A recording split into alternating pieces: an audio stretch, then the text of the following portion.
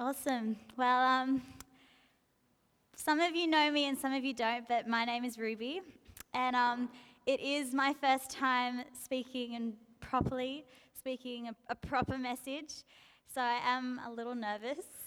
So just bear with me. But yeah, I think when Pastor Neil and Simo asked me to preach this morning, I was nervous, but at the same time, it is an incredible honour to be able to preach and just to even have been asked to preach and that they trust me with the microphone when they're away. So, this morning I want to speak about faith in the unseen. And it comes from that verse, Hebrews 11, where it says, faith is the confidence of what we hope for, and it is the assurance of what we do not see.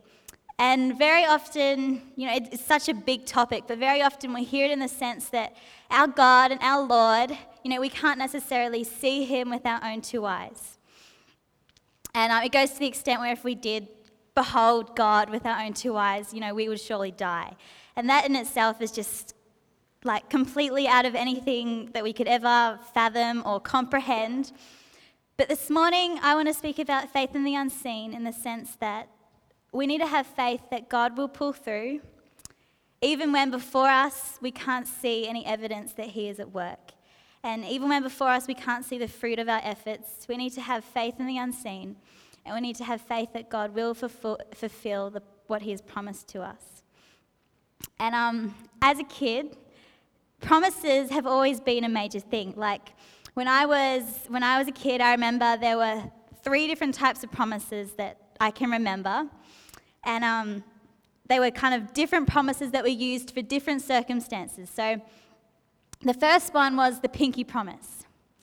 And one of my best friends, Belinda, is here. So let's just say that Belinda and I are like 5. And Belinda tells me a secret. And, she tells me and then she's like, now, Ruby, you have to promise that you don't tell anyone. And then I'd say, okay, I pinky promise. And then we'd do the that thingy, and that seals the deal. And, on top of that, then there's the cross my heart and hope to die promise. And that's when, maybe your friend would tell you something, maybe then, and, you don't believe them, and so you'd say, now, do you promise you're telling the truth? And then they'd say, cross my heart and hope to die. And then you'd know that they're telling the truth, like you would just know. And the last one is, I call it the ridiculous promise, because it's just silly. And it would be when, you get told, you'd tell someone, your friend, and you'd say, so-and-so told me to tell you to do this, and blah, blah, blah, blah, blah, and it would be this big story. And they'd say, are you sure? Do you promise? And then you'd say yes. And then they'd say, do you promise on your life? And then you'd say yes. Do you promise on your mum's life? And then you'd say yes, and it would go on your sister's life. And I'm not joking, like this is what we would do as kids. This would be our form of contract. This would be our form of sealing deals, making promises that are unbreakable. And the point of that is that from an early age, kids understand that promises are things that cannot be broken. They are things that cannot be broken. And the thing about the Bible is that, these pages, they are full of promise upon promise upon promise upon promise, and there are a bajillion promises in this word. And, just to name a few, it's promise of joy, promise of peace, promise of freedom, that who the Son sets free will be free indeed. It's a promise of providence, that we would have sufficiency in all things because of the grace of our Lord, the promise of protection, promise of what else is there? Healing, that's by his stripes we are healed. Promise of health, promise of strength, amazing promises. Amazing promises, but what do you do when what God has promised us doesn't match up with our reality? Like, what do you do? What do you do? For example, I have 3 lovely little sisters, and there are times in my life, there have been moments when, I have had to look at God and I've had to say to him, Jesus, where is this patience you speak of? Or another example, and again, Belinda will know exactly what I'm talking about. Anyone who has experienced Year 12 will know this, that when you're in year 12, amidst the chaos and the stress and the assignments and the lack of sleep and the busyness, often this year I have had so many moments where I've just asked God, where is this peace you speak of? And, they're just trivial little examples, but if we were to be real, no matter who we are, life can throw us so many curved balls. So many curved balls. And, Jesus never said that we weren't going to have trouble in this life. 1 minute life can be peachy, and the next minute we find ourselves in a place where we are just desperate for a breakthrough, desperate for a promise, where we're like on our knees saying, God, where are you in this? God, I need you. God, I need you to pull through for me. And it can be anything from pleading to Jesus for healing, whether it's for yourself or whether it's for someone you love. Healing, that's a major promise that we often find ourselves, asking God to fulfill. Or it could be, asking God to fulfill a promise of providence. So maybe it's finances or like a job or a house or a need, an answer to prayer. Or maybe it's perhaps freedom from a mindset or from a habit. And I just want to ask you this morning, is there a promise in your life that you're just waiting on God to fulfill? Or are you someone that perhaps, needs to start believing in God again for something? There's a promise that perhaps you've kind of slipped under the carpet because you just, I don't know. When you're in that situation, from experience, personal experience, I know that when you're in that situation and you're believing God and you're believing and you're praying and you're trusting and you're believing and you're praying and you're trusting, it can be so exhausting, especially when you look at what's in front of you and you can see no evidence of progress and you can see no evidence that God is actually at work. And especially in that place, I think it's one of the most dangerous places to be, because it is so easy to get complacent and so easy to just accept life as it is, because, like I said, it's exhausting, just keeping on going. So to put things simply, having faith in the unseen is not the easiest thing in the world. And having faith that God will be faithful when you look in front of you and you can't see any evidence that God is actually at work, that's hard. And especially when, day in and day out, you're just believing and praying and trusting and believing and praying and trusting and just trying to find the energy to do that, it's hard. And especially when days turn into weeks and weeks turn into months and months turn into years and years turn into decades, that's on a whole nother level. The Israelites, how did they even do that for 40 years? How did they do that for 40 years? Wandering in the desert aimlessly, that is just ridiculous. I'm sorry, but I would not feel prepared to do something like that. I don't think any of us would ever feel 100% prepared to go 40 years in a desert wandering aimlessly, just waiting on God. God is today the day. God is today the day. God is today the day. And I think the most incredible part of that story, though, is not necessarily the story of the 40 years, but it's how God brought about that whole promise. And it's in Joshua 6. And basically what happened is God said to Joshua, talking about this city of Jericho, God said to Joshua, on the 7th day, march around the city 7 times, with the priests blowing the trumpets. When you hear them sound a long blast on the trumpets, have the whole army give a loud shout. Then the wall of the city will collapse and the army will go up and everyone straight in. So that's what God said to Joshua. However, this is what Joshua then said to his armies. This is all he said. All he said was, and he ordered the army, advance, march around the city with an armed guard, going ahead of the ark of the Lord. And then later he says, do not give a war cry, do not raise your voices, do not say a word until the day I tell you to shout, then shout. So I don't know if you noticed, but Joshua missed quite a major detail when he communicated what God had told him to his armies. And essentially, God told Joshua that the walls would come down on the seventh day, but Joshua didn't actually communicate this to his armies.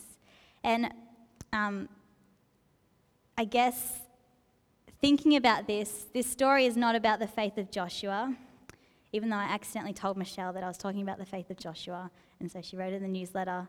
Anyway, if you read that, then it's actually not about the faith of Joshua, but it's the faith of the Israelites. And essentially, it's the Israelites that are the heroes in this story. Because, after wandering 40 years, they were then forced to circle around a city silently for 6 days with absolutely no clue of what was going on. Essentially, the Israelites were going through the motions day after day, believing, praying, trusting, without any signs of progress whatsoever. And I'm sure the Israelites had their own way of dealing with this, and I'm sure there were some that were rebellious, and some that were angry, and some that were annoyed, and some that were frustrated, and some that were, just completely just overwhelmed by this ridiculousness of the fact that they were just wandering round and round and round around a city silently. And I don't know about you, but I'm sure that part of me would also be rebellious and angry and asking God, why are you doing this to us? And I think for me personally, if I was an Israelite in that situation, I would be asking God, I would probably be having numerous discussions with him, just saying, God, this is absolutely stupid. The promised land is right there. It's right there. And if you would just let us get in there with our own weapons, and you would just let us get in there with our own strategies, it would take a lot less time than what we are spending, just wandering around this city aimlessly and silently. Like, God, this is stupid. God, this is absolutely stupid.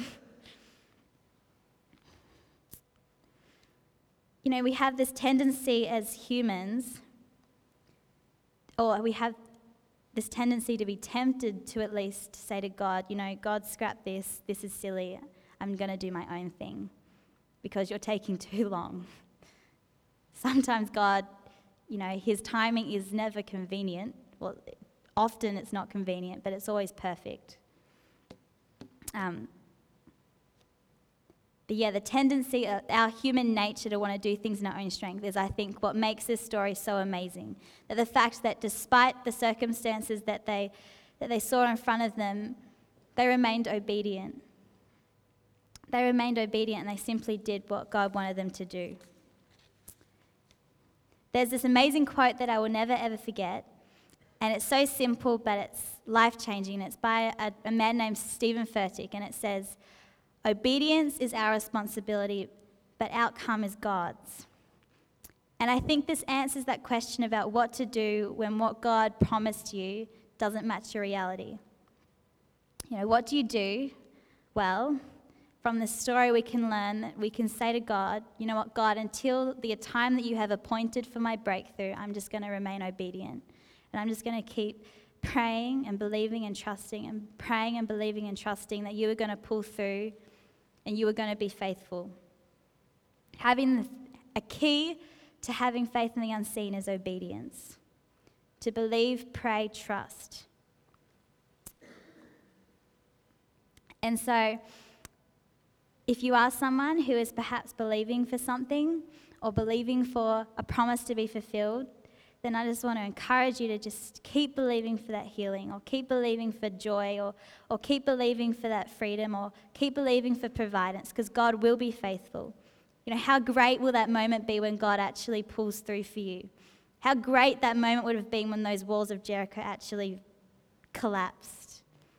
Especially because the Israelites, it wasn't in their own skill, by their own power, by their own weapons, but it was purely by God's goodness, purely by God's faithfulness that those walls came down. And I think that's what makes that story so amazing. The Israelites were obedient, but God took care of the outcome.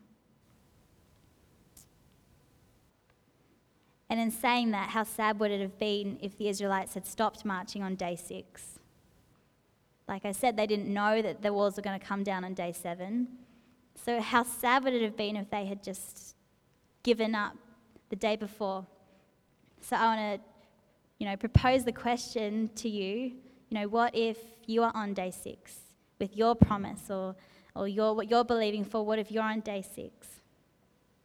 From all that I have said this morning, if you were to take anything away from this, I would hope that it would be that God is faithful, and that if you just keep going and you keep believing and you keep trusting and you keep praying and you keep obedient, then God will pull through for you. He will pull through for you, because God loves nothing more than being able to do what you can't do and being able to do what only He can do. Essentially, that is the message of Jesus, that Jesus did what we couldn't do, and that was save us from the mess that we're in. So, I don't know how much time I have left, but to finish up, I thought it was only fitting that we are reminded of essentially the greatest promise of all. The greatest promise of all. And it is, "Then I saw a new heaven and a new earth. For the first heaven and the first earth had passed away, and there was no longer any sea. And I saw the holy city, the new Jerusalem, coming down out of heaven from God, prepared as a bride beautifully dressed for her husband. And I heard a loud voice from the throne saying, 'Look, God's dwelling place is now among the people, and He will dwell with them. They will be His people, and God Himself will be with them and be their God. And He will wipe every tear from their eyes. There will be no more death, or mourning, or crying, or pain, for the old order of things has passed away.'" And just how beautiful is that? Like,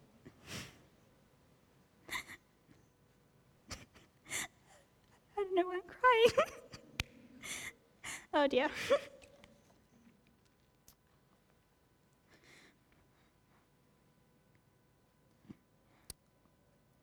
What an amazing moment.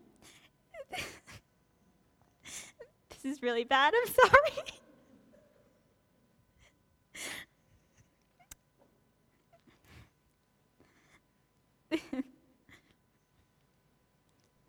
But, we live in a crazy, crazy world. And, you only have to watch the news to see that. But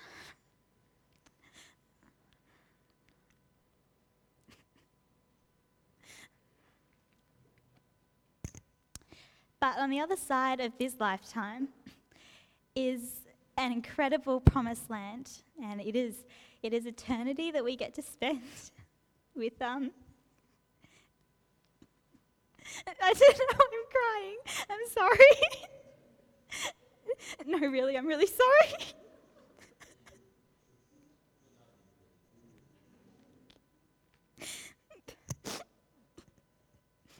It's really embarrassing.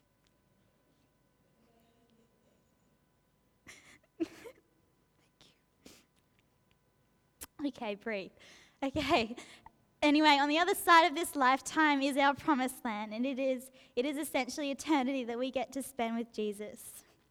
And there is nothing better than that promise. And what an amazing moment it'll be when God actually fulfills that promise. And when Jesus actually comes back for us, and we get to live in this promise that we have been holding on to for this lifetime. That'll just be amazing.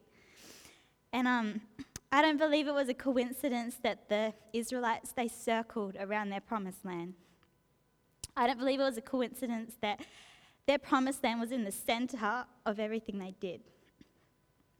And for us, until that moment that Jesus actually comes back, I believe that we're called to navigate our days here on earth in a way that keeps our promised land in the center, that keeps eternity in the center.